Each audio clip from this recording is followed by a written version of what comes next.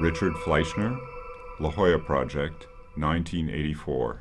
Richard Fleischner is an artist who really thinks about creating a sense of place.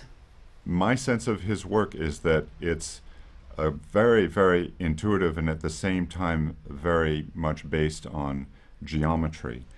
He looks at the alignments of things, he looks at the placement of trees, he looks at the relationship of the human body to this much larger space that's kind of in between architecture and landscape. So we actually built this in plywood for Richard Fleischner so that he could make final adjustments to not the individual parts, the individual components, but the arrangement, how one grouping related to another grouping. And so he was able to fine-tune the various alignments, which is really the relationship of things, the distances between elements are more than anything what this piece is about. When you walk through the space, you are aware of different views and aware of different perspectives and might think that somebody has really thought about what's going on here in this total space.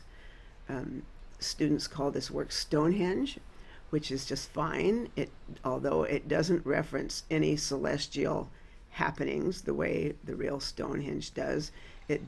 This work does consist of columns and connections with those columns.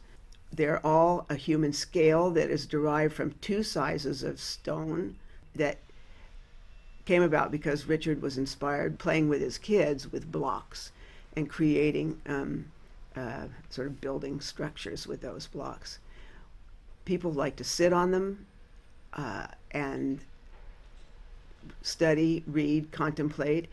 People have chosen this area for weddings, for memorials, for all kinds of things. So I think it clearly does create a sense of place. There's actually a sod plain, depressed, sort of sunken grass plain that is very, very subtle, almost imperceptible, that we created as part of the center, the kind of empty center of this series of different arrangements of stone.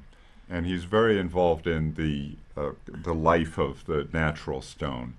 There are always problems in public sculpture of graffiti and things like that, and there's a tendency for institutions to want to cover their stone with anti-graffiti products, and we have resisted doing that so that this stone remains natural.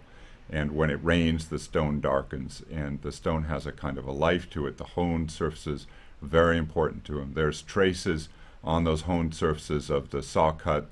There's a very, very careful, I remember Richard Fleischner talking about this notion of critical distance, of being able to sort of stand back and let the material be what it wants to be. Let the stone be stone, and sort of in a way, like Louis Kahn said, what does the brick want to tell you? What does the material itself want to sort of express and let it exist on its own terms?